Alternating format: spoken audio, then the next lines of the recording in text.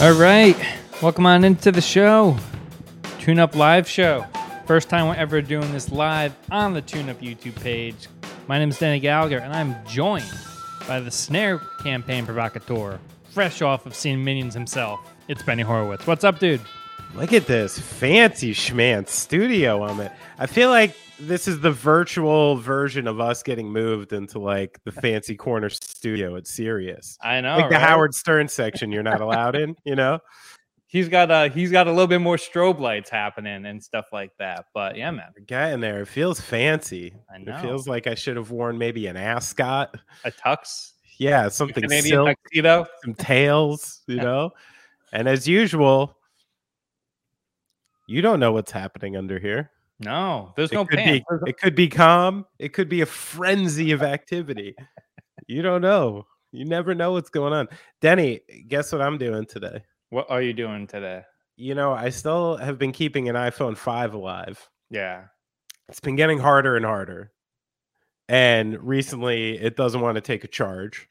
And I'm about to go to Europe and leave my family. And I'm like, okay, I should probably get something a little better. Any recommendations? Because like I'm going from a 5, so it's like the 6 is going to feel fancy to me, you know? Like what do you think I should do? I mean, we're starting off with cell phone recommendations today. We have so many big stories to get on. We got James Caan, we got Beyonce, we have Aaron Rodgers tattoo, and you want to ask me about cell phones? I do. This is what's going on. You know, like this is. I'm the guy with the big buttons that needs help from my young friend here, you know? Well, I mean, you got to get one of the iPhones with all of the cameras so you can get that content while you're on the road. Start your very own YouTube channel, the Benny Horowitz. Make the Insomniac Diaries a vlog. Oh, there you go. You know you're off to the races. What level of iPhone do I need to maintain an illustrious TikTok channel? Oh, you probably. What do you think? I don't even know what number I have, so this is going to get pretty murky. But I'd say just walk in there and say, sir, give me the finest iPhone you got. Oh, no. And you're going to spend $2,000. I can't go Olivia Rodrigo on this, you know? Unless Gaslit Anthem records are being secretly put onto iPhones without me knowing it. I can't afford that shit. Oh, just wait. The next single will blow it up on TikTok. You can walk in there and buy one of everything. I can't wait for that. Well, listen, I love U2 again. You know why? Sing 2. Oh, I love it. I love it. I'm back on the U2 tip. I'm playing my kids with or without you and stuff and teaching them about, you know, wars in Ireland and shit. It's great. Better soundtrack, Sing 2 or the Minions movie? Oh, by far Sing 2. Real man. Yeah. Okay. Listen, that Minions movie, I mean, it's fun. It's fun for the kids. But listening to those little fuckers talk for 90 minutes and explosions, you know, it's a little much. There's some other things. I wish they were old enough for the Buzz Lightyear movie. I wanted to see that. Well, you know what segment people want to see each and every week when they come into the tune-up, Benny? What's that? They want to see, as I play with my board here, they want to see this day in music history.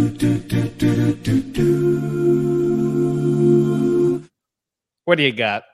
So this one freaked me out a little bit. Yeah. On this day in 2003, a tooth from the mouth of Elvis Presley, once the property of former girlfriend Linda Thompson, goes up for auction on eBay, along with a lock of his hair and a gold record. It fetches $100,000. Now, the first thing that just stood out to me in this story is like, is this fucking King Tutankhamun? Like, this is 2003. He didn't die like that long before that, and you're just like auctioning off like hair and body parts, and the whole nature of it just felt a little dark and cryptic to me. Like, so, you know, I want to know like how, like, was this tooth like pulled out? Did it fall out? Was it like, hey, I gave you my tooth, you know, like something cool? But it turns out this ex-girlfriend, Linda Thompson, did not like the new film, Denny. Said that this idea that Elvis curled up into a ball after Priscilla was untrue, and that he was unfairly depicted in the movie because of it. Wow, maybe she's a little bit jealous here. She's just like she wanted to be the girl in like the hotel room in the one scene, and she got left out. So she has beef with Baz Luhrmann too. I mean, she started as Hee Haw Honey on Hee Haw. Oh. Elvis got them all, He's just watching TV one day and he's like, "Oh, that girl from Hee Haw, she's pretty. Someone get me her phone number." He's like, "Let me call up the girl from FBI." Yeah. It's like he was Beyonce before Beyonce, right? Oh, I love it, man. You with the teases, man. We're getting there day by day. All right, Benny. Well, on this day in 2007, Prince was forced off stage by police halfway through his set at First Ave. At First Ave. Come on. Familiar with. Yeah. It was during a late night gig. Problem here, and I think this is where the police had some exception. He went on stage at 2:45. Okay. A.M. Okay. And the curfew, they were only allowed to stay open until 3 a.m. So he started, he went, and he did his thing. And then the police were like, "Nah, not so fast, my friend." But this comes after a day where he had 3 other performances. And the first of them was at a department store where he was promoting his cologne. And you know how when you show up at these shows and you go and, especially these like mall shows, and you're supposed to do like 1 or 2 songs. Prince, true to his word, shows up 9-song, 45-minute set to promote his cologne. Prince, ultimate rock star. Yeah, once you get a guitar in his hands, get the music going, 2 songs, he's like, "Come on, stop that."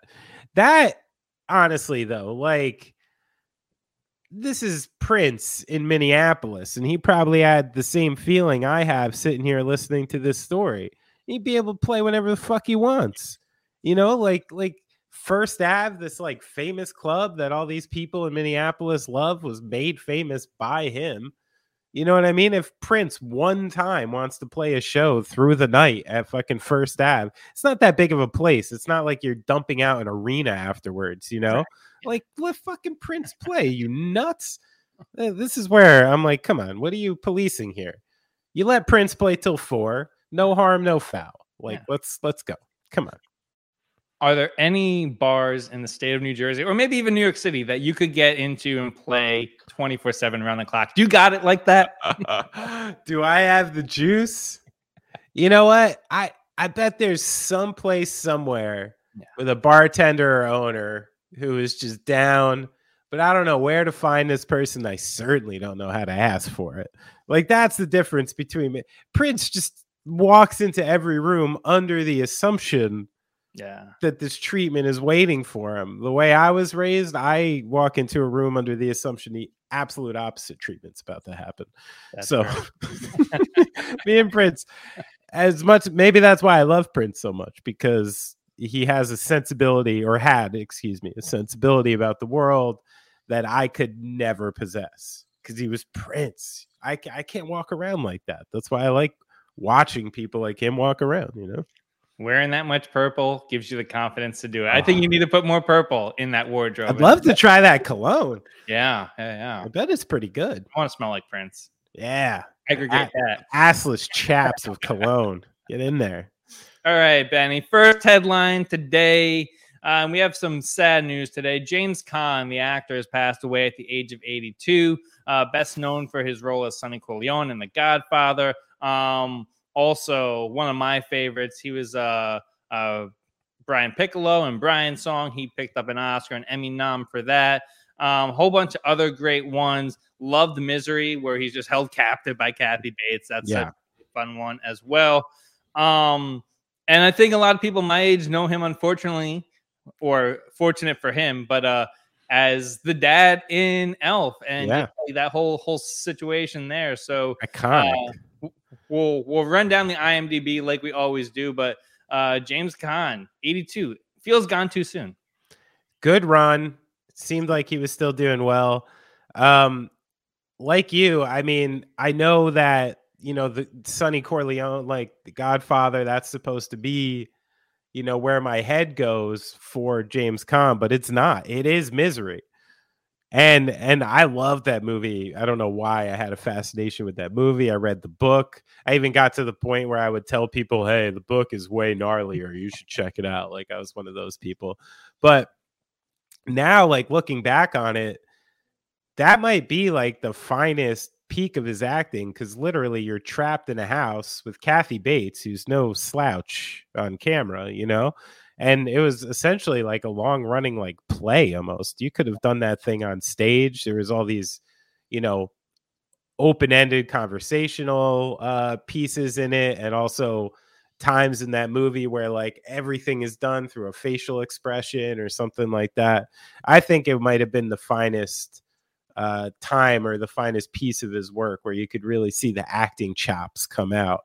As far as Elf goes, I remember seeing like the making of Elf, and part of the whole dichotomy of that movie was the fact that like, apparently Jon Favreau and Will Ferrell were like pretty scared of James Caan, like on set. Like, even though he was like a nice enough guy, he still was like James Caan and freaked him out. And Will Ferrell, when he's like, when he said he had to like tickle James Caan and do the scene like that, that it was like truly like disturbing, like you're about to get your head cut off, Yes.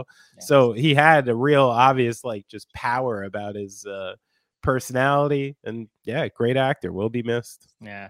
So I kind of break his career down into 4 parts right here. Okay. So he starts doing the television thing, right? Which is like how most people broke in. But it was super hard to go like him going from TV to the movies is almost like a producer trying to become on-air talent. It just doesn't happen.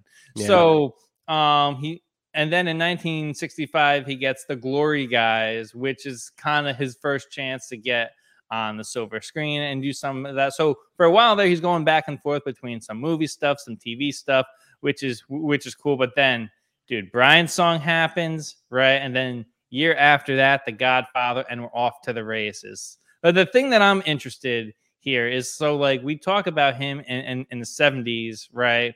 And he has his personal life is crazy in the 70s. I'll get to that right. in a little bit. But in 74, he does The Gambler, which they tried to remake that one with Mark Wahlberg, and Mark Wahlberg is not James Caan. I hate to break it to you out there. He's not James Caan. No. And then he's too pure on the inside, Mark Wahlberg. And then same year, Godfather Part 2, which is the greatest movie ever made. So that's the first half. 70s includes a stint of him living at the Playboy Mansion, where he said that if I didn't leave living there, I wouldn't be well adjusted for the outside world, and he couldn't live anywhere else. So it's like the opposite of prison, where it's like he's just living in the Playboy Mansion. He's like, man, I've been in the brig too long. What are those conversations like, where like after like 4 months, you just comes up to James Caan's room. He's like, it's like, James, like, I know you're having fun here. Like, I know you're doing okay, but like, what's going on? You can't be wearing my velvet robes like every day. Those are mine. Like, he had to draw the line at some point, right? I'm sure there's a lot of people who would like to perpetually live at the Playboy Mansion. Oh, of course. Do you think that Hef got jealous? He's like, man, this guy is stealing. This guy's stealing the girls from me. I don't get the impression Hef has gotten to his stature in life via jealousy. But that doesn't seem to be the way that dude operates. If there was one guy who could make him shake a little bit, it'd be James Caan. His 70s James Caan. Great body. He must have looked incredible by the pool. Oh. Those tight little curls in the chest. Like, in the grotto. Just, hanging all glistening and sweaty in the grotto. I'm sure people really didn't mind him being around at the time. So what are we talking about in the 70s? A lot of drugs, a lot of sex, that kind of stuff. That stuff, yeah, and which leads to depression and money problems, which makes the 80s very interesting because he has some family situations there. But cocaine's a hell of a drug. Oh, hell of a drug. And then we get to part 3 of his career, which I think is interesting. The 90s, and he has such a small part in Bottle Rocket and getting involved with Wes Anderson, and kind of like the launch of like indie cinema there, and like it kind of goes away from the studios to these independent filmmakers, which is pretty cool. And then the last part that we talked about is the Elf portion, but also in like the 2000 he has Elf, which kind of overshadows how popular his show Las Vegas was. So that's true. And even as up until like a few years ago, James Caan was in like the podcast game, if you can believe it. So we're all, Oh, he was always a guy that stuck with or went with what was happening and was very up on it. His son Scott, great actor, great filmmaker in his own right. So yeah, James Caan, heck of a legacy. is the podcast like becoming the cliche equivalent of like doing coke in the 70s and 80s? like we're gonna look back in 20 years and be like, oh right, they had a podcast. We were high up on it. Yeah. It may be just as fun, but it's way more work than doing coke. Listen, we knew it before we started this. White people love hearing themselves. Podcasts were the perfect thing. Yeah, perfect thing. But James Caan, Godfather, Misery, man, it's just like what an unbelievable. Like he could have stopped in 1974 and he would have had a complete legacy. And what are we doing, Denny? Did we just go through a whole James Caan segment on a sports program without talking about the program? Yeah. That's a flawed movie, but I love it.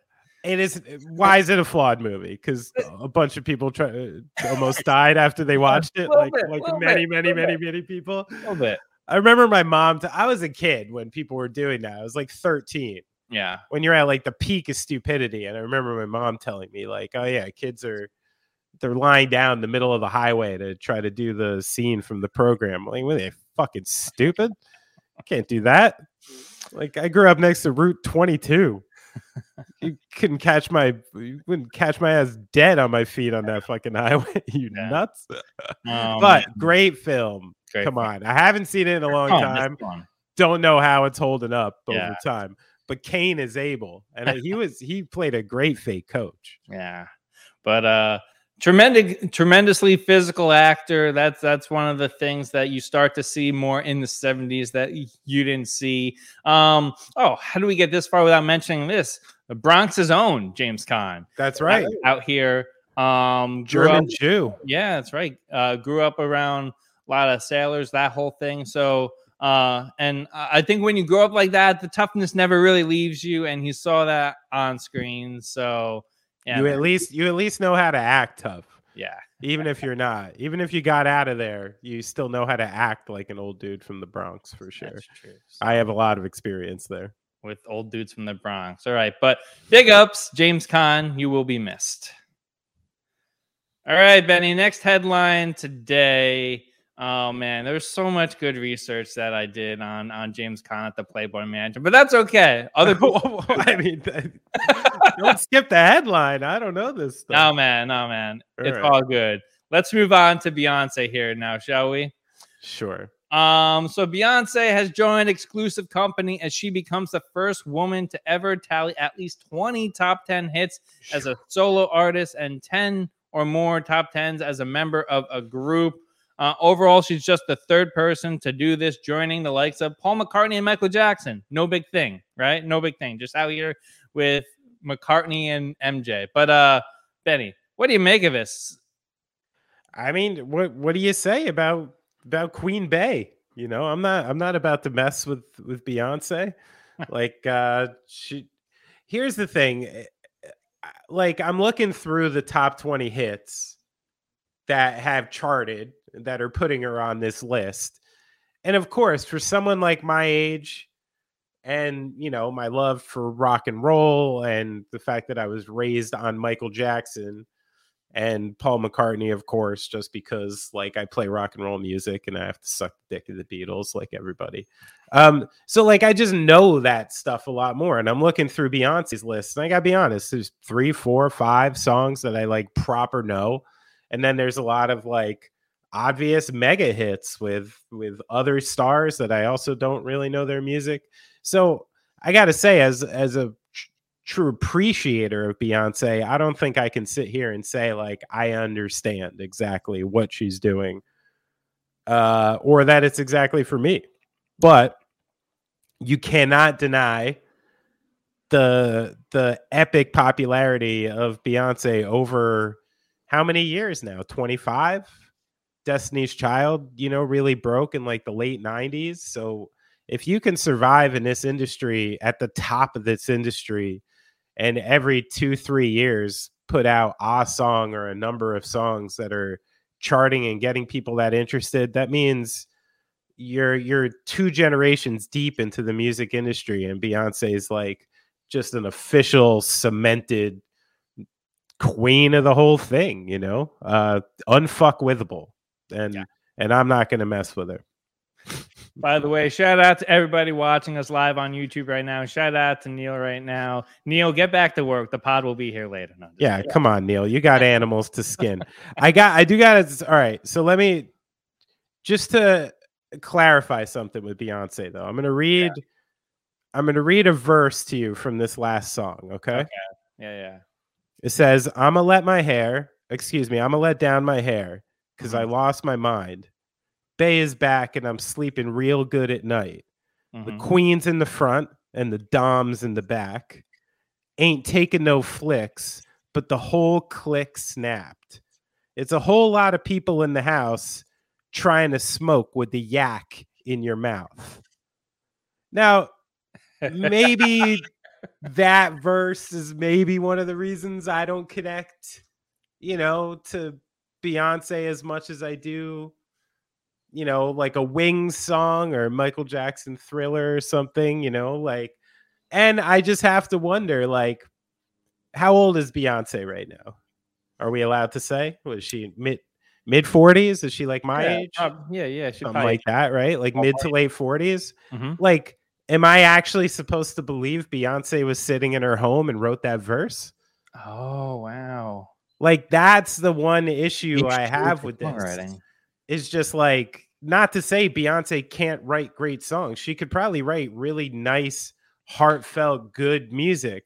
But to write fucking pop songs that like 16-year-old kids can understand and you can still sell them, somebody has to write fucking verses like this for you, And I'm not even saying necessarily that should be a mark against her. This could also be another nod to her being very wise in this industry. Like, this is what you have to do to connect, and you need a little help to talk like a 16-year-old, in your songs. Yeah.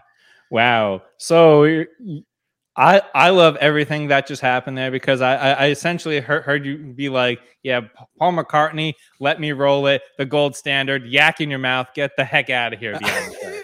I loved it. I love the shade. No, I mean, I tried to do it as diplomatically as possible. I thought, but I need to double down on the fact that this isn't me like making a person. This is me saying, like, I can't understand this. Yeah. You know what I mean? It's like, it's not meant for me. And like, if you're looking to sell pop music to the masses and get lots of streams and whatever has to happen these days, like, I'm not the one you're after. Yeah. So this is to say, like, it's probably more of a credit to her understanding of the industry and what's popular than a discredit against her for songwriting abilities or something, Paul McCartney he's still alive. He can't write this verse either. Though, do you remember him, Kanye, and Rihanna teamed up for a song a few years ago? Yeah. And it actually charted for him. I was like, you go, Paul.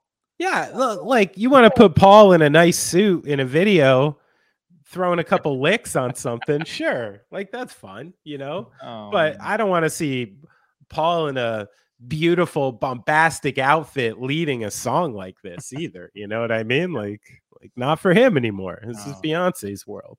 But shout out Beyonce. She found a market. She capitalized on it. And, really one of the leaders in the, like, Who Run the World girls movement. So shout out Beyonce. I love it. All right, Benny, one last music headline here. And we're going to go to Florida. Do you want to go to Florida right now? No. Okay, well, we're going to do it anyway. A new law in Florida. What part of Florida are you making me go to? The whole damn I got to go to the Gulf? the Panhandle. But a new I got to go to Fort Myers. I'm out. Okay. All right. A new law in Florida went into effect on July 1st that lets police hand out tickets to people that are blasting music from their car if the music is audible from at least 25 feet away. Similar law was declared unconstitutional by the Florida Supreme Court in 2012. Benny, there's no way. If you rack your brain in the way that laws can be abused by a certain group of people, there's no way this one's going to get abused, right? Well, listen, all you have to do to understand this law is replace the word blasting in your first sentence with black. And then that's like why this law is actually happening. It's the same thing as anything. All it is, like, let me take you behind the curtain as someone who has been trying to evade police for many reasons for a long time. Not anymore, but back in the day, okay? And like, let's say for instance, this law, like the probable cause search and seizure laws that they had, which essentially gives a police officer the right to pull your car over and make up any number of things that they want to legally be able to search your vehicle. And then you're left with the choice of, do I not let them because this is unlawful? Do I let them because I don't? I never actually did anything in the first place. And if I went to court, it's their word against mine, and they can say, oh, I opened the window and there was smoke billowing out or something. It doesn't require proof or evidence. It requires the opinion of a single police officer. So now what this does is it allows the cops to literally roll by anyone they fucking want, listening to music or not. If the windows are down, they can pull you over and be like, what did I hear there? That was pretty loud. Let's take a look in your trunk. So to me, that's all fucking bullshit like this is about. I wish, I lived in cities. I know what it's like when someone puts a fucking bass speaker in their trunk, doesn't bother with tops, doesn't bother with mids.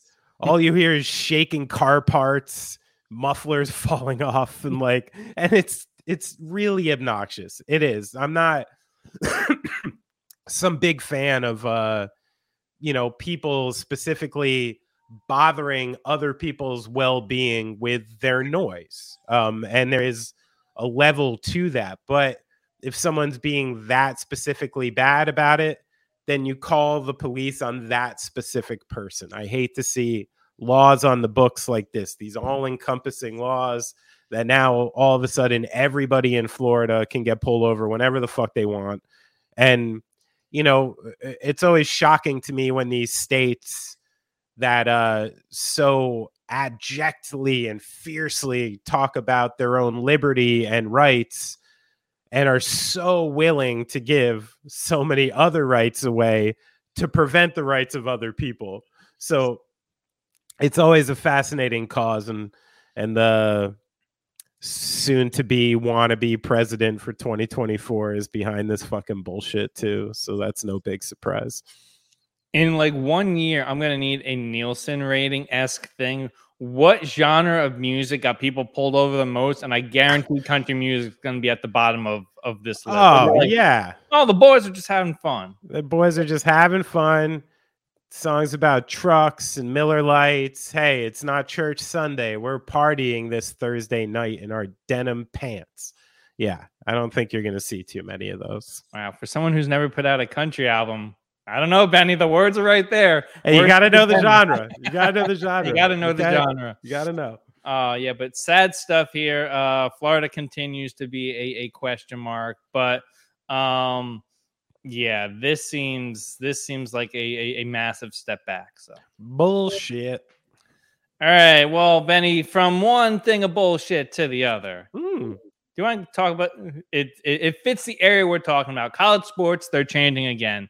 Last week, we saw USC and UCLA announce that they are going to join the Big Ten, which, oh my God, USC versus Rutgers. Get away. Bring him to the rack, kid. Bring him to the rack. We're not ready for the rack. It's not the rack anymore. Oh, yeah. What is it now? Jersey Mike's Arena. I love that. Oh I love that. I'm sorry. I love it. Oh well, considering my school plays at Fiserv Forum, which is like I still don't even know what Fiserv is. It's not the drug company. It's like a different one. Oh, okay. But this comes after the last few years. We saw Texas, Oklahoma, Texas A&M all head to the SEC. It's also being reported that UNC and Clemson are looking to join the SEC as well. Benny, the groundswell is upon us here in Yeah. college sports. What do you make of it? Seemingly like there's going to be the SEC and the Big Ten, and everybody else can just go kick rocks. Yeah, I mean, I don't know. Like, I guess this is the inevitability of what we were kind of asking for in the first place, right? Like, you want there to be a division of pro sports. To me, this is essentially about football because it's the only one where the top talent can't transfer over immediately, you know? And we wanted people to get paid. We wanted 18-year-olds to be able to set the course for their life a little bit, decide where they want to play, who they want to play for, how long they want to do it. I still believe in this. And I think what we're seeing is the culmination of kind of what a lot of people like you and me were sort of asking for. Like, you want to take away the umbrella from these teams and from this, capitalism swoops in. That's what happens. We live in fucking America. So the only thing that this changes a little to me is like,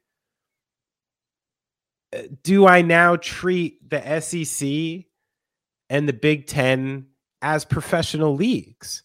And do I stop, and do I give the professional scrutiny I do to professional athletes, to these kids, and spare, giving a pass to the real student athletes who play in the other leagues and who aren't, taking part in this? Like that's the only thing that I question moving forward is like, how does the consumer now view these leagues and view these kids in this league, I mean, I think they're going to view it the same that they always have, because it's like a licensing agreement, essentially, it's like, as long as your school that you go to and you think that there's some sort of connection to, right? As long as that team has the colors and the school name on that you're representing as well, you're going to be into it. That's why it doesn't really matter if it's like, like the NCAA or something else. I've said this to you on text a bunch of times. I think the way forward for college basketball is to essentially become like the U23 for the NBA. So there's like the G League, which is like everybody that's like outside of college age. And then you set forth like the 18 to 23 area where these kids from all over the world can come play. You attach, and you start, because I'm going to say this because I know the Big East the best, but you start with like schools like that, like St. John's would be the Knicks, Villanova would be the Sixers, Marquette would be the Bucks. So like you bring in these kids, the teams pay their salaries, so they can still be student athletes. They work on their degree at your place. That should be the model for all of these leagues going forward. So like, you take like Notre Dame could rep like the Chicago Bears or the Colts or something like that. USC could be the Rams, and UCLA could be the Chargers. Right. And they could kind of work it as like these pro football teams use it as developmental league, and they pay the salary, you provide the education, and everybody wins.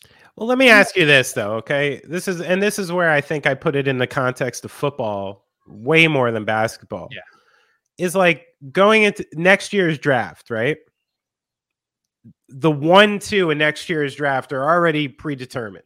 Mm-hmm. It's going to be, Big Vic in France and Scoot Henderson. Yeah. These are two guys that, as a basketball fan, I've known about for years and have been playing on a professional level for years. Like, Victor over in Europe because he's, had the professional track there.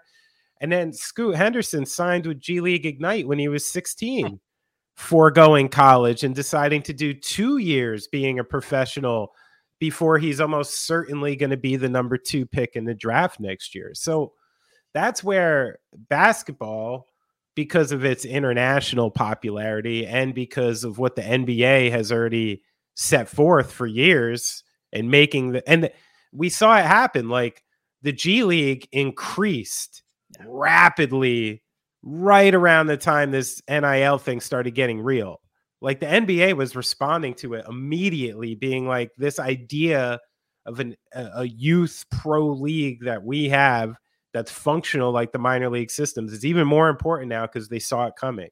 And as usual, football stuck with kind of their archaic systems and are going to be left behind. And what you're going to get is these two enormous power conferences with all the TV deals, and they're going to hold all the cards. Like the NCAA, what the fuck are they going to say to them at this point? Like, they don't need a governing body. They're probably going to make their own governing body and maybe leave the NCAA eventually. So football just, I don't know, made a mistake, and now we're getting two more kind of like professional side leagues basically before you want to go to the NFL.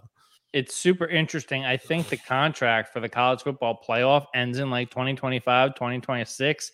So it's like after that, it's going to be the Wild West, where it's like, because these schools are building such a power contingent, and those commissioners, like the heads of power in each of the leagues, are going to be so powerful. If they just come together, they kick Mark Emmert out of the way. Because I truly think, and the lower level administrators aren't going to admit this, but the people that run these athletic departments, they like the money. They like all of that.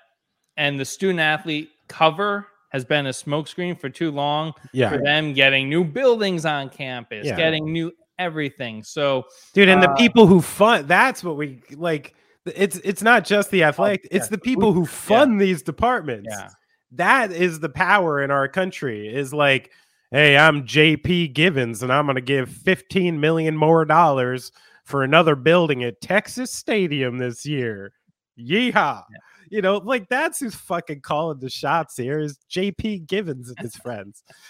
That, and to make matters worse, most of these schools, the Ivy Leagues, your like your Stanfords, they have an endowment that is like invested and traded and everything like that. So these schools have run like Fortune 500 companies for a long time. Exactly. And just not giving anybody anything. But now that the shoe's on the other foot, it's crazy. The exposure is here. We know, everybody knew what was going on now. The curtain got pulled, and now they have to act in the manner in which they actually are, you know? It's like, imagine if like a hedge fund had a football team. That's what college football is right now. It's not too far off. Yeah.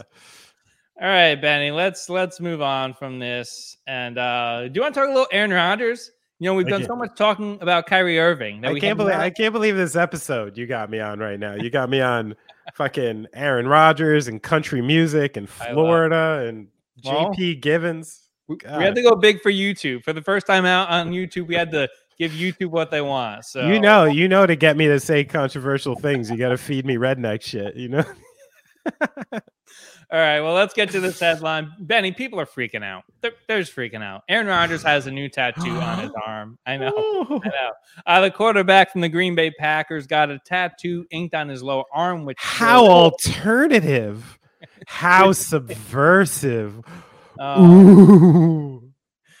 Which shows a single eye overlooking symbols of astrology, an ocean view, and two lions. Benny, I am not the resident ink master here. I think people know that, but you are. So I'm going to turn this to you. What does it all mean? All right. Let me take you behind the curtain here about tattoos a little bit, especially first tattoos. Is this his first? This is his first tattoo. Wow, he lost his tattoo virginity. So, you know, this happened to me in 1997. So excuse my, lack of how impressed I am, Aaron Rodgers. But here's the thing you got to remember about, especially your first tattoo, is like, when you finally make the jump, you know, it's not, I wish you could say, oh, it's just what it means and this, like, you got to think it looks cool, you know? So half the imagery you're seeing on Aaron Rodgers' arm right now is shit that him and this tattoo artist thought looked cool. That's it. I've literally seen people get Chinese characters on how to order fucking sesame chicken as their first tattoos. And people walk by and they go, oh, what does that mean? Like something about Zen, something about Buddha, you know, something really interesting. No, it's how you literally order sesame chicken at a fucking Chinese place. And my friend would just point to his arm. Like the dumbest shit, you know? So as far as that goes, like, I'm getting real, like 18-year-old, I just got like my half sleeve and I have to wear like a sleeveless shirt to the show Or I just got, like, you ever wonder why guys with chest tattoos love V-neck t-shirts? Like there's like a whole overcompensation here that's really kind of funny to watch as an actual alternative person. You know what I mean? Like, I've committed my life to being a fucking weirdo and hanging out with other subversive and alternative people. So when this fucking jock, jumps into the world and wants to be super impressive about it, like, that's where I'm like, was this for you? Does this really mean something to you? Because if it did, you don't blast it out on Instagram so cryptically, like, one day I will grace you all with the meaning of my tattoo, And I'm like, again, Aaron Rodgers to me is just coming off like somebody so fucking out of touch with what's actually happening. Like, let me break it to you, buddy. Like, the tattoo thing, it got not deep and not that cool, maybe like 20 years ago. Like, the guys from Jersey Shore have half sleeves. This isn't an alternative representation anymore. Yeah. You got a Sagittarius, you're a Zodiac. Lions are always about God. You got the all-seeing eye. Yeah, great. You have a tattoo that looks like a fucking dollar bill. Like, it's freshman year existentialism on his arm. And this is the last time I'm going to talk about Aaron Rodgers' tattoo. This is such a zeitgeist moment here, Benny, because it's like, you walk down the streets of here in Jersey City, you walk down the streets of Brooklyn, and people think that they're so deep because they put a little ink on their arm.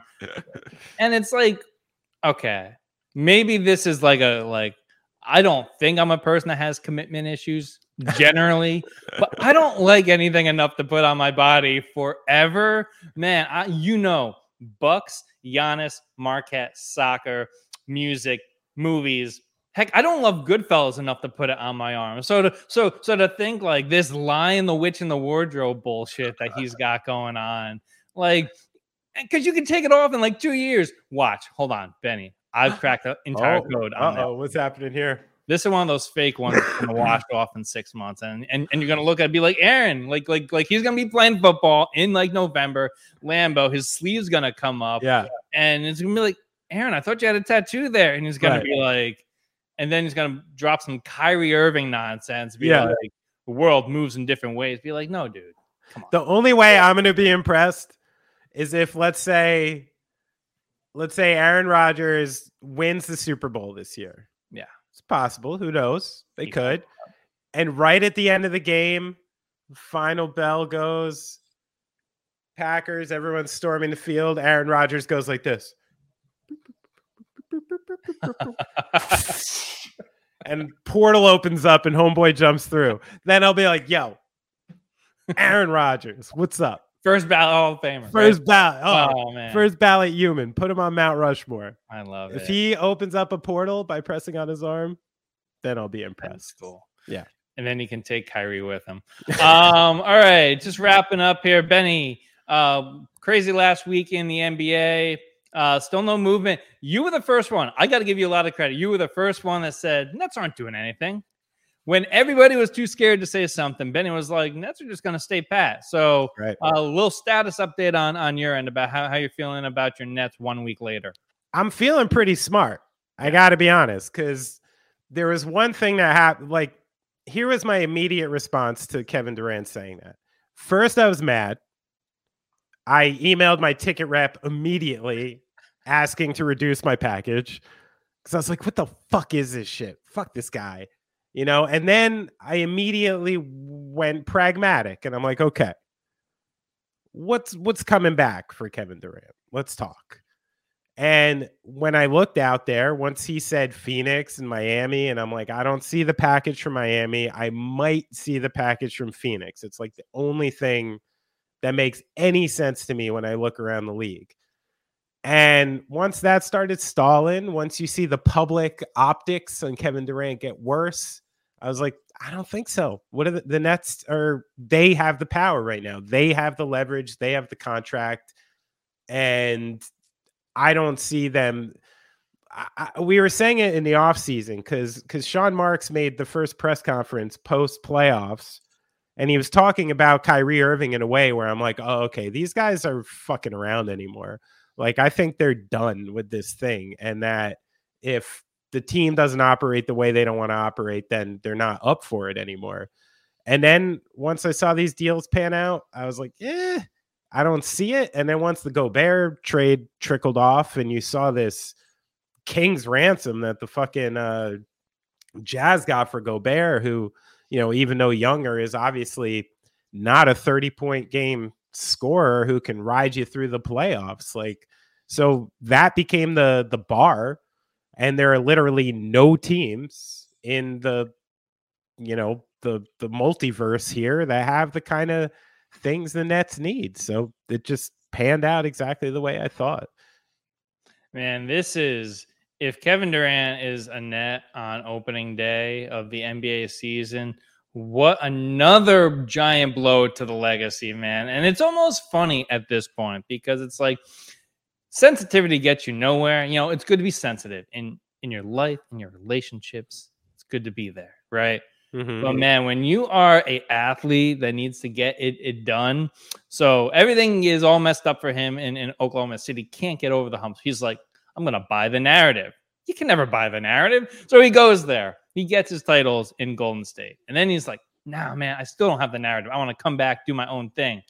Well, that doesn't work. And now he's like, let me go back and try to get another ring. So he's just chasing something.